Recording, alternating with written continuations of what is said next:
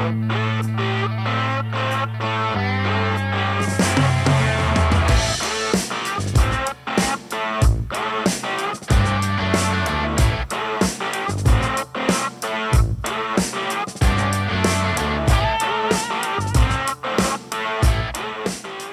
are recording. We are live. Hello, everybody, and Hi, welcome. Jerry. Hi, Chuck, and welcome to the Associated Firefighters of Illinois podcast. As we established last time, Season 3, episode 2. We do have seasons now. We are Prestige Worldwide. And we are here with a couple of great individuals. We're going to allow them to introduce themselves in a minute and kind of explain how this came to be.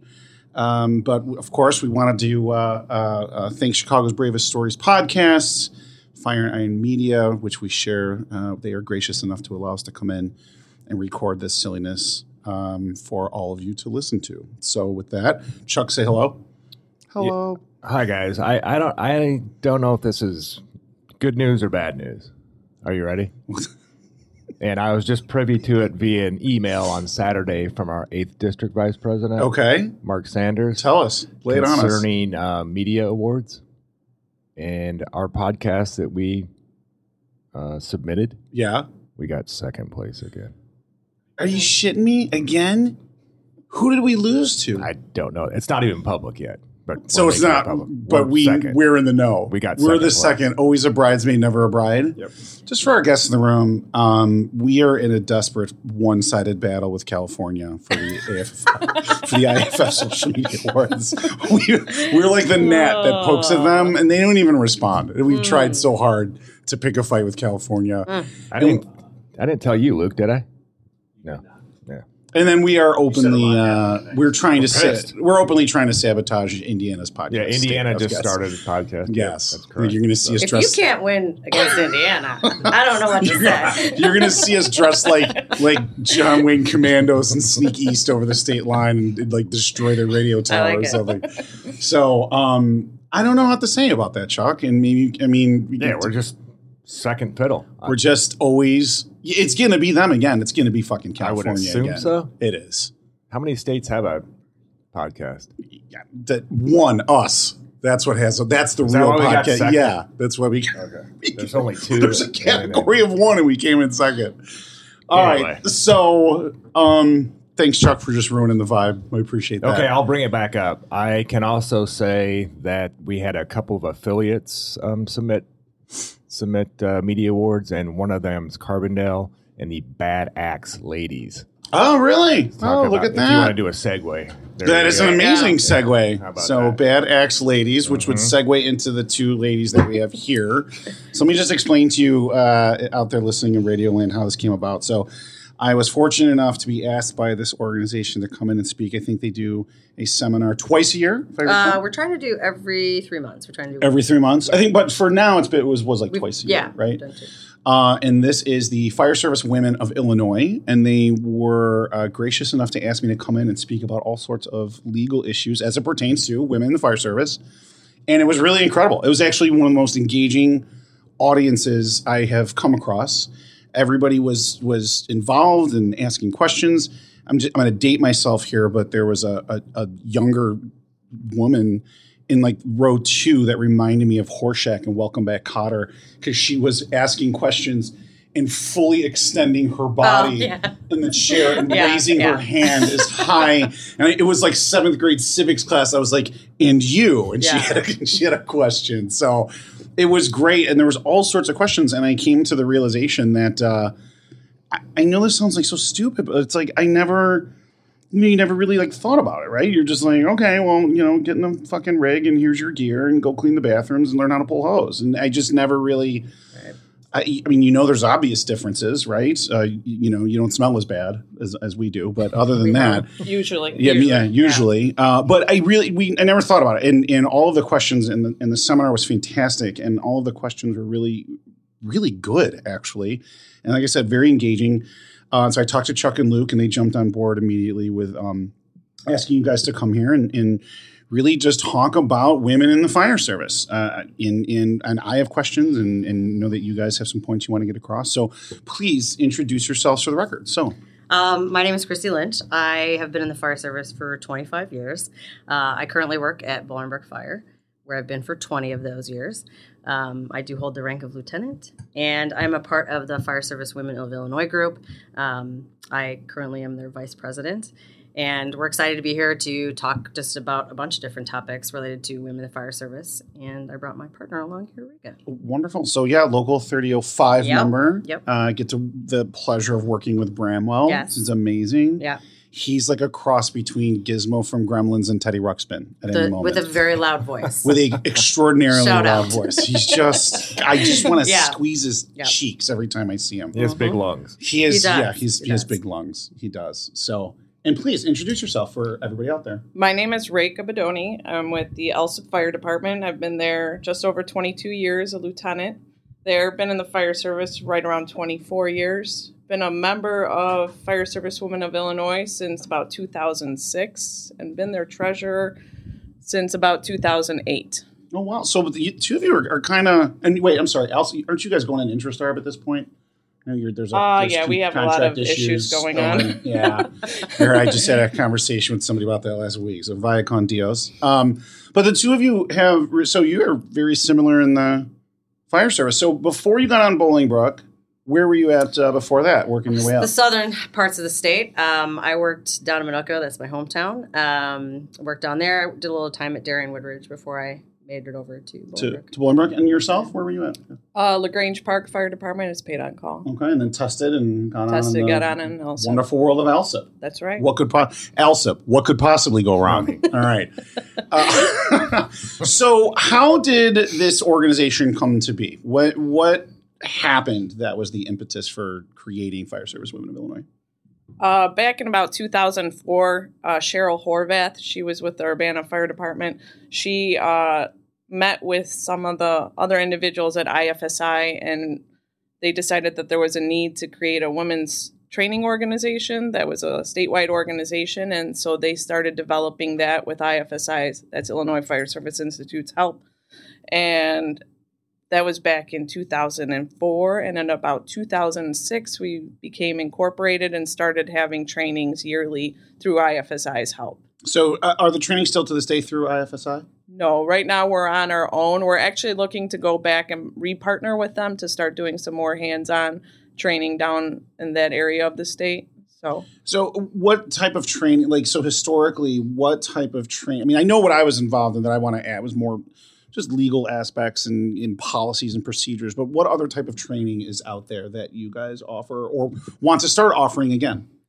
Originally, we focused specifically on just hands-on and trying to help women become better firefighters, being trained by other women, being able to train next to other women so that we can start sharing certain techniques that might help some of our individuals that are a little bit smaller in stature or just may not have the same physical strength that some of our other members do. Okay. Around 2015, we kind of went into a hiatus where we didn't really do any trainings, just more networking and meet and greets. And then in this past year, we've kind of reignited the organization and tried to get symposiums going first, and then we'd eventually like to go back to do some hands-on training once a year. How many women, so dumb question, but I was thinking about this on the way here. How many women in the fire, like how many of you are there in the state? In the state, I can guess. I would say our email listing, we're at probably about 200 for our email listing right now. We grow, daily. I get reached out by different people. You know, it's kind of, initially it was a lot of word of mouth. We're using a lot of social media to try to get our information out there. But these symposiums are a big help to get the word out. With Penry Grove brought 6 women from their department. I think I said at one point the entire Penry Grove Fire Department is female and was at the symposium. Which is amazing. Which is amazing. 35 of them in the front row. So, yeah. Yeah. So, we're trying to continue to grow those numbers, and part of moving around the state is to try to pick up more people. We had a battalion chief from Peoria that was at the last symposium, and she graciously offered to host us. So we're definitely going to try to make our way down south to kind of incorporate some of those southern parts. She asked a lot of questions. She was super. Yeah, that girl was super. That lady, she was super smart, man. She was. Yeah, cool. And she has some younger female firefighters that she and that's part of I think where Rake and are where I've had my kids and I've been through these things, but I'm trying to help the people that are coming after me. And I think that woman was specifically in that space where she's trying to advocate for some of the women in her organization and try to make things a little bit better for them as we kind of move along. So right now, I know, so currently it's symposium, networking, leadership issues, and then you guys want to go back into apparently what you've been doing before with physical. Yeah, in April classes. in May we're gonna host a CPAT focused training. So we're gonna go to a facility and the girls are gonna be able to just get hands on with CPAT implements. Okay. That's kind of been one of the things that, we do surveys to ask, the women in our group, what do you want to hear from us? What are some things you're looking for? CPAT resoundingly keeps coming up for us. So we really want to be able to give them that hands-on structure. I think you left, but at that last symposium, we had somebody come in, speak maybe 5-10 minutes and brought a couple implements in and talked about, where are some deficiencies that women are having in the CPAT. And we want to focus on that. And then April, we're doing a meet and greet at FDIC during the women's conference, which is April 24th. So we're going to do an evening that we're going to do a meet and greet. And then we're looking to hook up with IFSI, do some hands-on training over there. And then Elgin Community College is going to host us as well. So we're going to do a lot more hands-on training this year. So you guys have a lot coming up. Yeah, for sure. And that's the goal, is we really want to get something out there every 3 months, whether that is a symposium where we sit down or we're doing more hands-on structured stuff. Yeah. And that'll be throughout I'm assuming you'll then branch out to Southern Illinois, et cetera, eventually. Yeah, October-ish, we're looking to go sometime into Peoria and do some stuff down there. So That's kind of the goal right now. They're all kind of moving pieces, but yeah. So just to show you how clueless, where you just don't think about certain things. But I remember, so we were at the symposium. You, I'm sure you would remember this, but you told an incredible story that I remembered about planning. There was just no time off. Yeah. Yeah. When I got pregnant, so fortunately, at least there had been one woman that had worked at my department that had a child before I got there. And there was no policy in place when she got pregnant. And fortunately, people donated time to her so she could get her time off. So when it came to I was going to become pregnant or thinking about it, our policy at the time was modified duty if available. And that if part was concerning for me. Yeah, if parts of labor attorneys, it's always a gigantic if. And it's like, what does that mean? And so when you're off that time after you've had the baby, those 12 weeks or whatever you choose to take, that time specifically had to be my time, my vacation, my holiday, my sick time. Well, I'm less than 5 years on the job. I don't have a huge sick bank. So now that becomes my vacation and holiday time, and I had to put it in spaces that were available. So I had to because there's just so many slots per day, like typical. Yeah, so I had to plan my pregnancy so that I would be, those 12 weeks off were off times of the year. So that had to be January, February, December, right? Where they weren't booked up. My one child is in January and the other one's in February. Yeah. So you weren't having a kid on July 4th weekend. I absolutely was not. Yeah. No, right. Because again, I had to, and that's a struggle that, it's not something, and our union's been great about trying to put protections in place for us, but it's just not something somebody thinks about. Right. And then the scariest thing happened where 2 of us got pregnant at the same time. And then we're like, oh my God. What does this if mean now? Is if available, if there's one woman off pregnant? Okay, now there's 2 off pregnant, right? So then we were like both panicking for a minute. Right. And one thing that did come out of that, and they were great about it, we removed that if, and now it will be available. Yes, so that was big for us to get that changed. So it was like 2 space aliens pregnant in the same. Yeah. What do we do now? Do within 2 days of each other, right? I was telling the group when I was speaking there that I can distinctly remember when we hired our first female firefighter, Christina Jacobs, and she's fantastic, and she's had a great career by us and will continue to do so, but. We literally, I was telling, the crowd was laughing, but it was true. We looked at her like she was a total space alien. Yeah. We didn't know what to do. My fire chief's freaking out, researching OSHA standards. And that's the worst thing to do. It to really put us in a space where we feel uncomfortable. We already know we're walking into the room and there's nobody that looks like there's us. 8 of us and one of you. And then when you want to put together a bunch of policies because you're freaking out, okay, everybody has to wear shorts to bed now and everybody has to do this.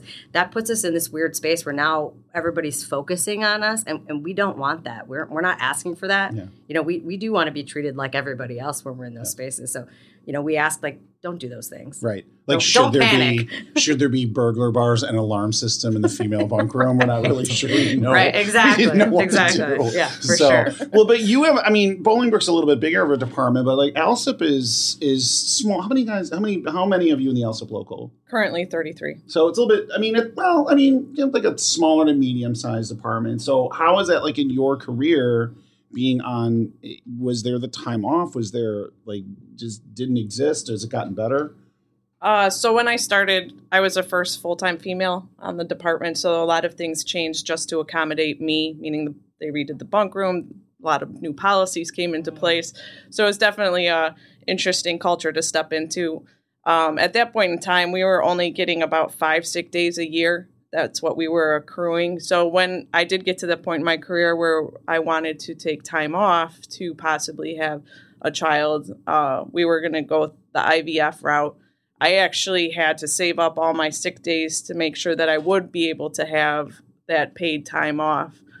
And right before then, I actually tore my ACL and had to be off for a certain number of months. So I actually went off without pay so I could save that time for when I would be doing IVF and be pregnant and everything with that. So you went off unpaid with a torn ACL in order to save up time for IVF and to have a kid. Right.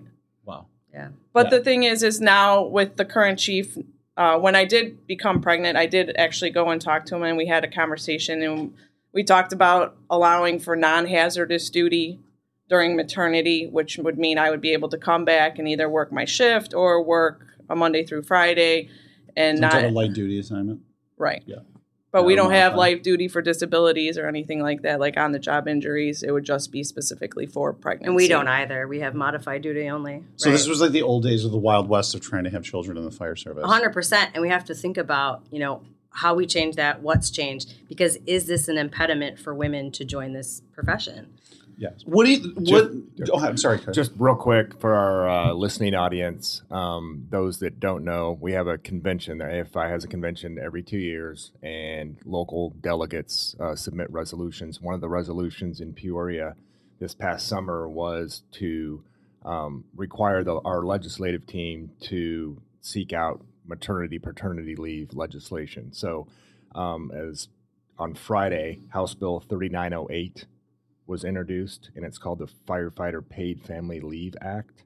It will give you, it would require the local government to provide 6 weeks of paid time off for birth of a child, to adopt a child, or a newly placed foster child. So, and that's not concurrent with benefit time, as I recall. That's correct. It would be totally separate. It's a brand new bill introduced Friday by the AFFI based on a resolution from delegates that we voted on and approved. So again, House Bill 3908, specific Firefighter Paid Family Leave Act. I recall it because you had such an incredible parliamentarian walking you through that. With a wig on. Walking you through the Peoria Convention. That is correct. And it ended up really well. Yeah. So she had that going for you, which is nice. But I do have to say, so you guys are talking about years ago, right? Not that long. I think you're both 25, so probably Perfect, like yes. 2 or 3 years you ago. Nailed right? it. I nailed it.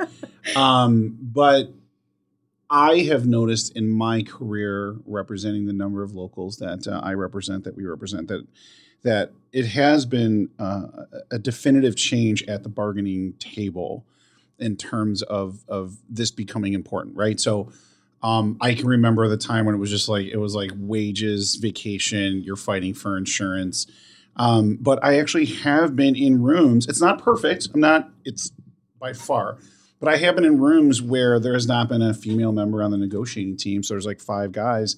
And I have had, presidents and vice presidents saying, no, like we have to try for maternity leave. We've got, 2 women on the job and we have to do this. And so it is just remarkable and again, not perfect, but it's been remarkable the psychological change that I've seen probably over the last 5 to 8 years where it's more cognizant of that. And it's not just like, nah, fuck that. We don't want to deal with pregnancy and let's just go for like another 0.5% or something, Yeah, and I think especially if you don't have any female people on your department, it's probably something you're not thinking about. It's not on your radar. But I guess the question you have to ask yourself is, what happens if you do hire them? You're 3 years into a 4-year contract, right? So most women, when they're having these pregnancies, typically you're talking their first 5 years of service, right? They're younger when they do this.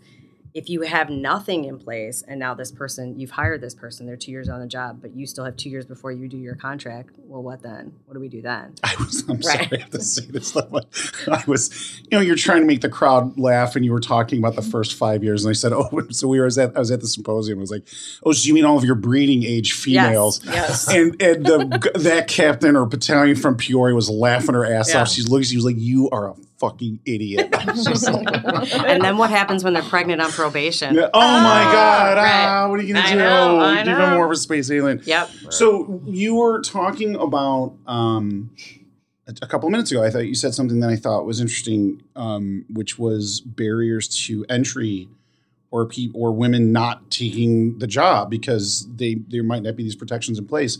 So from your standpoint, as we sit here today, what are the biggest barriers of entry to women in the fire service? Like, give me, if you can, give me the top three or something. I mean, I would say one of the biggest things is just not understanding this is a career path for them, right? And I think we run a camp in Bolingbrook for young high school girls for this exact reason. We have to start getting to them younger. We're talking junior high, high school, before they're on a career path, right? Because I think for a lot of girls, they don't see us in this role. I think it's all about representation. So the more that you can have female firefighters out in the public and they can see us represented, then these young girls think, oh, well, maybe that is a career path for me. Too. Right, 100%. So I think some of it is just exposure to understanding this is their career path for them. And then, the schedule is certainly something I think needs to be explained. That's one thing we talk about often when we go and we talk to the schools. This is a great schedule for actually having kids. I work at 24 and then I have 48 hours off. I get to go to work and be a working mom, but then I can go be the room mom on Valentine's Day if I want to at my kid's school. It's not fun, but I can if I want to. You're like the fluoride lady. Yeah, it's horrible, but I'll do it. But I think that's a part of it too. There's always that physical aspect of it where they don't understand. Maybe they think it's too hard, so they don't know that it's approachable, that there's things that they can do. I am a person that fully believes you can train anybody to do anything physically. Maybe they're not where they need to be when they graduate high school. Maybe there's some things that they need to put in place to get themselves physically where they need to be. But I think that's completely doable. So I think that's certainly a piece of the puzzle is the physical part. I would imagine that the physical aspect, I mean, at the end of the day, it is what it is. Most women are smaller in stature compared to their male firefighter counterparts. Yeah. It just is what it is. 100%. And you're still putting the gear on, and you're still swinging an axe, and you still have the air pack, and you still have to pull somebody, God forbid, my size out of a building. So, but I agree. I've seen women on my department make huge strides physically in terms of strength and conditioning and training to be able to do that and pass the CPAT, et cetera. But I would agree, though, that is probably a longer path as opposed for, like someone my size, For sure. And there's ways, and that's something we want to do is get, be a networking space for young women so they have people they can talk to, ask these questions, and then get them exposure to, like you said, CPAT. What are some physical things that they need to do to kind of get themselves where they need to be to physically do this job? Yeah. How did you find, childcare, so you're gone for the 24 hours, you have a, 2-year-old at home. Like, how did that work? I had a nanny. I worked 2 jobs, right? Because to afford a nanny, you have to do that. Yes. But I did. I had someone at home that took care of my kids because the big challenge, we were just talking about this on the way up, is that, your mornings, right? And it doesn't matter what your husband does or your spouse does. There's that morning issue, right? You're coming off a shift, 7 a.m., what do you do, right, before you get home? 100%. So we had someone in the house to take care of our kids just because the schedule was so crazy. And it was difficult to find a daycare that was like, all right, well, they're going to be here on Tuesday, but then we're not coming back again until next Wednesday because nobody wants to hold your space like that. And daycare's only, I think, probably $10-15 a day for high-quality daycare. Sure, of course. Yeah, super cheap. My wife's, her old patrol partner who's they're still very, very good friends, has 3 kids, and told my wife at one point what they were paying for childcare because her husband's working or whatever. So that's I think it was 7 to 3 or whatever it was. And it was, it was the cost of a very nice Ford every year. 100%. For healthcare. I was astonished. I had no idea. Yeah, childcare is crazy expensive. It was ridiculous. Yep. I know a lot of guys use home daycare. That's helpful. same thing because there's a little bit better with that time change in the mornings and stuff. I know a lot of guys use that as well. So what are the other? So I have found, but this has nothing. This is just a generational thing, but probably impacts women a little harder. A lot of people in their early to mid 20s just don't understand the contract and don't understand the benefits that are available though as well. We see that regardless, millennials just really don't understand defined benefit pension plans. They don't understand the time off. There's family leave time off. There's Illinois Departments of Human Rights. All the stuff that we discussed at the symposium though too. So I would imagine that there's a lot of women out there that would think to themselves, how do I do 24 hours off or get the time off? Have you guys seen that in terms of your outreach and symposium training, et cetera? Well, we always allow time at the end of our symposiums for some networking, and I think that's where a lot of these questions are discussed and answered from some of the senior members that are part of the organization, because a lot of times you do get into the fire service and you don't have anyone that's mentoring you or willing to sit down and actually give you the ins and outs of how to work the contract in your favor kind of thing, or to how to work the schedule in your favor. And that's where I think this organization is important, because we do try to address all of these things for the younger firefighters so they are aware of what's out there for them and how to figure out daycare. I mean, especially a lot of these women are single mothers out there.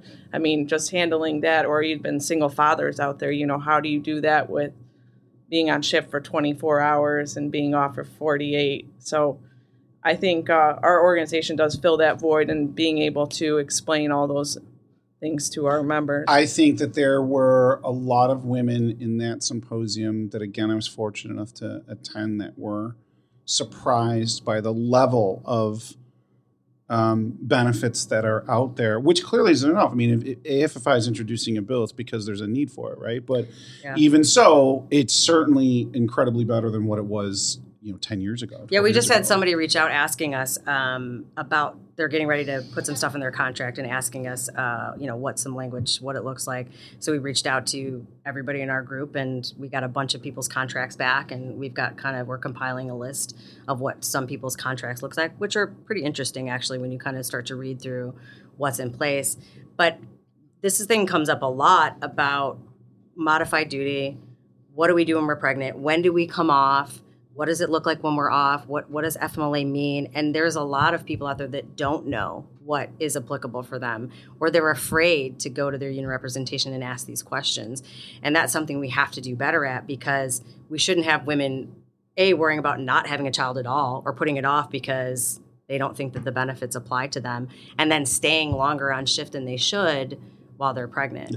I have found most chief again, the networking that you do with women in the fire service is well beyond anything I've ever done. But in terms of phone calls to my office, I have found vast majority of chiefs accommodating, okay, you're at month whatever, you don't feel comfortable. Yeah. Is that what you guys are seeing now in this day and age? Or I just haven't seen too much where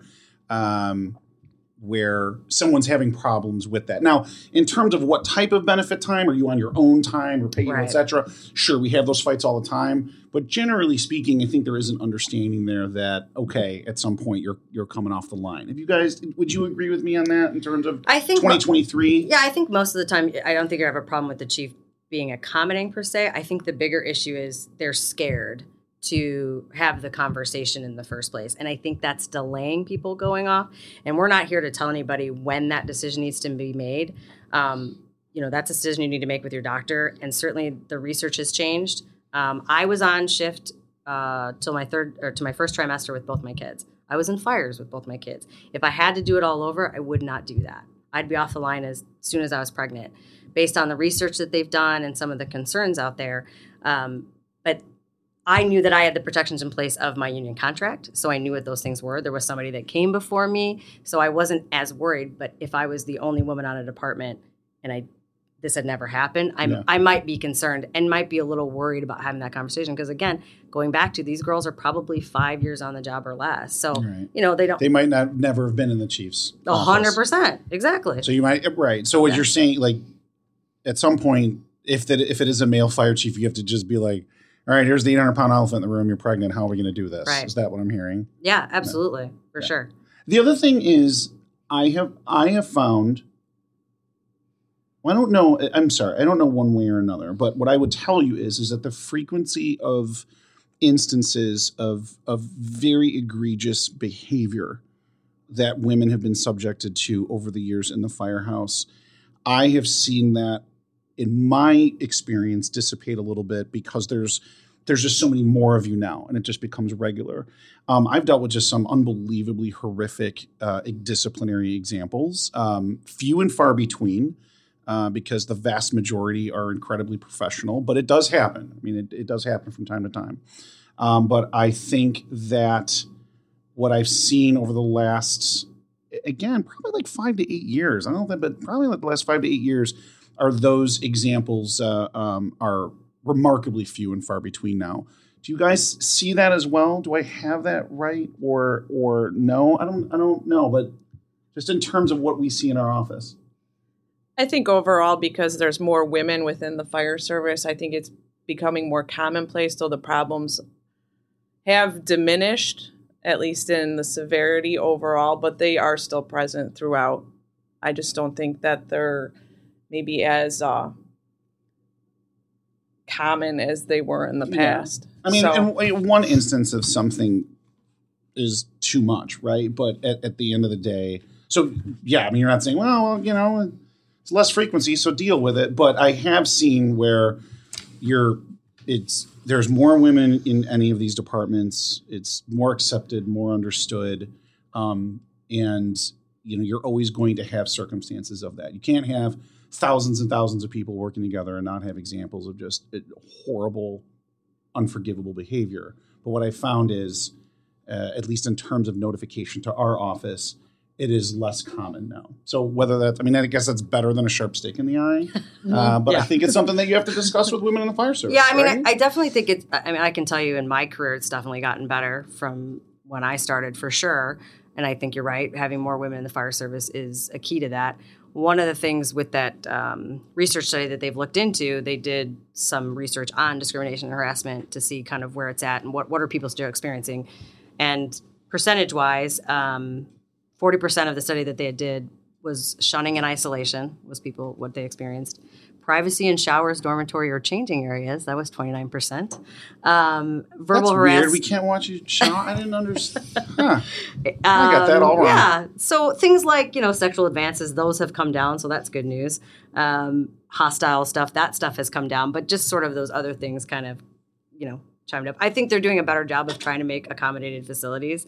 I know we've done that where I work. You know, when I started, we had communal bathrooms and, you know, kind of communal areas to sleep. And not that it didn't really bother me, but that's something that has changed for sure. Because I think, and I'm sure you've seen that, there's been litigations about not having privacy in bathrooms and all that kind of stuff. Absolutely. So, yeah. Yeah. I think we've definitely got better. I actually have multiple instances and circumstances of male firefighters in classes, et cetera, speaking up when a guy's getting out of pocket or maybe saying something, you know, stupid or taking things too far, where I have other male, like specific examples of other male firefighters like, hey, you should probably knock that the fuck off. Like, what are you doing? Right. And that's cool, right? Like that just shows that I think, not that it's working, because I don't want to diminish you, because, you know, again, 1 out of 1,000 is too many, but it shows that there's at least recognition that we have to police our own with certain things. And I've seen that, and I thought that was pretty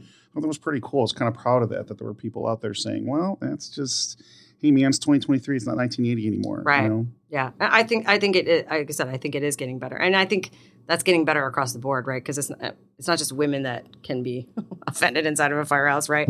We have younger generation of people, and they have different. Well, millennials are just offended by everything. I mean, I wasn't going to say it, but yes. Right? So yeah, we have to be. Wait, I have to clean the bathrooms? Better. Yeah, I have to clean be the a little better bathrooms? for them. Yes, for sure. Is Loretto offended a lot or not? Loretto is just too, I don't know. He just walks around and just stares out the window a lot. He's not, you know what I mean? He's a little too clueless to be offended one way or another. So, Just follow up real quick on a couple of topics that we've already talked about. The AFFI formed a human relations committee Right. about 2.5 years ago. It consists of Black, Latino, Asian, and female firefighters, and they created model language. I think, correct, Luke? So if you guys don't have that, or if any listeners want it, I've proposed that model language. It's fantastic. Yeah. Jerry Marzullo is an attorney. If those that didn't know that, I mean, the and best. Asher Gittler, and The Gail guy Buck. behind the guy yeah. behind the guy. Are they sponsoring this episode? Keeping the ship afloat. Huh? Good. Got our bill. Yeah, right. Well, see, we discount the bill beforehand, so that's pretty much your sponsorship. So it's good. We screw the other guy and pass the savings less on per to you. hour, yeah. Yeah. And then this is just actually a question for both Christy and Reka. You obviously, you've been around the fire service. I would call you both veterans of the fire service. Officers, You You both just said we're officers. old. They did. You, They did. without saying you're old, like 27. Right. you understand how strenuous, how exhausting, how dangerous, how physically demanding the job is. Would you say that the CPAT is a fair test? I think it certainly is fairer than when I started. I did a lot of combat challenges, and I would do 3 a weekend, and everyone I went to was different. Some of them never had fitting gear, that kind of stuff. Sure. I think there's some things that we could do specific to, if you look at the places where we're having issues, the stair climber is one issue, and ill-fitting vests is reported a lot.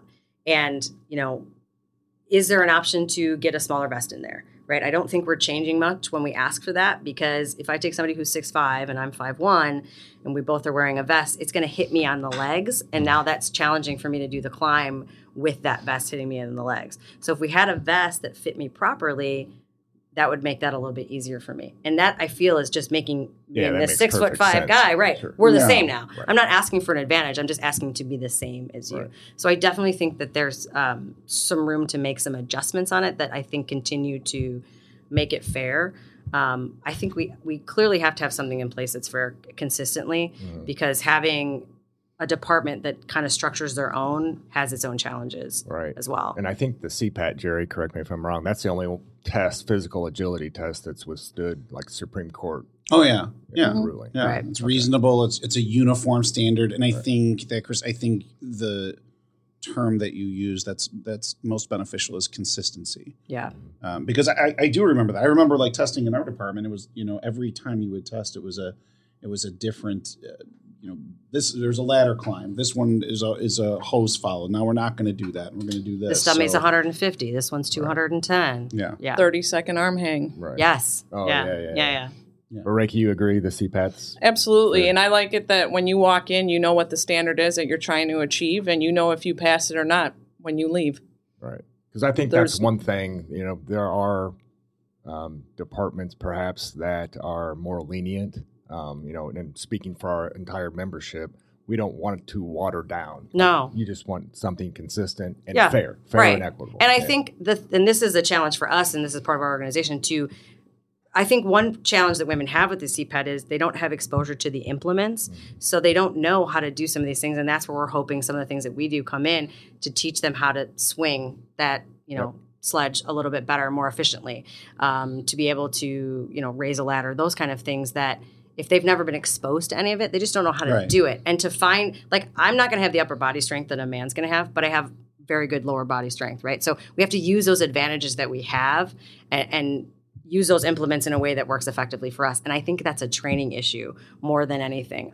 Like I said, I think anybody can be trained to do something. It's just a matter of putting in that work. Some younger, some 23-year-old not exposed to the fire service walks into the CPAT. It's like, okay, go ahead, raise the ladder. Like, fuck. Right. They have no idea how to do it. 100%. Right. Exactly. And the thing is, in reality, men might have been exposed to it if they helped around the house, but most women aren't expected to be throwing ladders, cleaning gutters, at the age of 15 Right. to help out the family or anything. So, Unless you grew up on a farm and then, well, I mean, then you did. God, you just brought back horrible childhood experiences. It's terrible. Wait a minute. You were on a farm? No, I was not on a Okay. farm. He was cleaning gutters. Yeah, ladder raises and having a father who's a sociopath was Oh. pretty much the Yeah, that was so I had that going for me, which trains you for brutal firehouse jokes back and forth. But, what else are we missing? What else should females listening to this know, and or their male counterparts listening? What have we not discussed? One of the big concerns that has been brought up consistently on our surveys is we need more research into fertility with women in the fire service, also including men. But just because our numbers are so much lower on the female side, there isn't much research out there. So that is a concern. And it, just like cancer is a big concern with firefighters across the board, it is something that is consistently coming up that our females are having issues with. So you mean in terms of exposure to toxins, particulates, et cetera, and what the effect of that on fertility rates? Yes. Yeah. I mean, there just really is no study out there yet as to what exactly is causing the problems, but there is something with firefighting, whether it's the high heat exposures that were, whether it be during training or actual fires, or it's the actual toxins that we're exposed to. Something's causing fertility issues. I never would have guessed that was on this. I had no idea. Yeah, the Centers for Fire Rescue and EMS Health Research, we had Maria Kopel that was out. She spoke after you. Well, it's a hard act to follow. Yeah, I feel bad. She did say that. Yeah. She did. But one of the things that they've done some minimal research on it because, again, there's not a lot of women, right? So it's tough to get those research studies going. But we're 2 times higher risk for miscarriage in the fire service. Exposures to, like you said, toxic chemicals, the high heat, loud noises, all of those are causing preterm deliveries, lower birth weights, and fertility in men is decreasing as well. So there's definitely something here, and it's definitely something that we need to get funding, get the research together, and figure out, like I said, what's going on there. I really appreciate you guys sharing just different things that you would never think of, like the vest for the CPAP. Like, my wife would tell a story, like she'd be in there was no bulletproof vests that were made for the contours of a female. Yeah. Right. Like, I don't know, how to say this, but, women have breasts, right? Mm-hmm. So it's, and some men.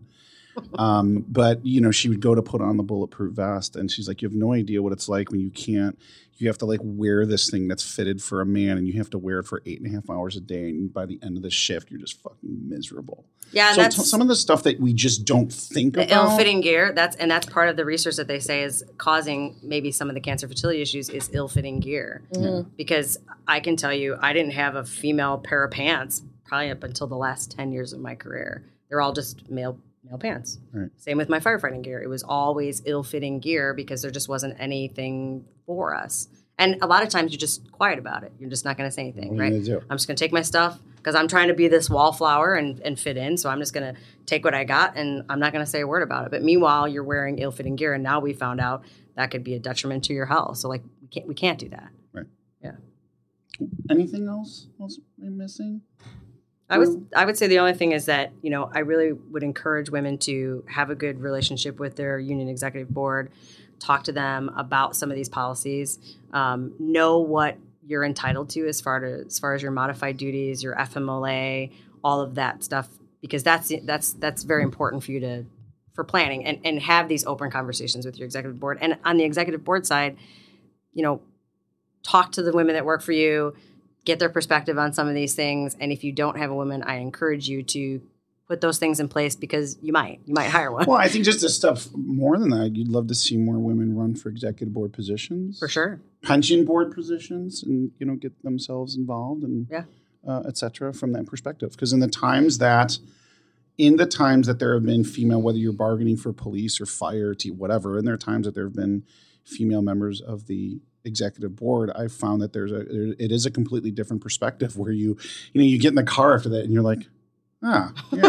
Yeah. All right. Maybe we should fucking think about that or something, Right. I mean, so, all right. And then how, so if somebody is out there and wants to learn more about your organization, we're on Facebook and Instagram, Fire Service Women of Illinois. We also have an email account if you want to just email us, which we can, I assume, put the link in your guys' description.